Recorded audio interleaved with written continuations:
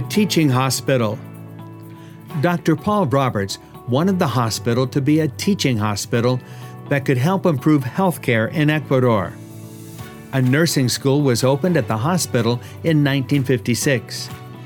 Ecuadorian doctors and surgeons were given practical medical training as well.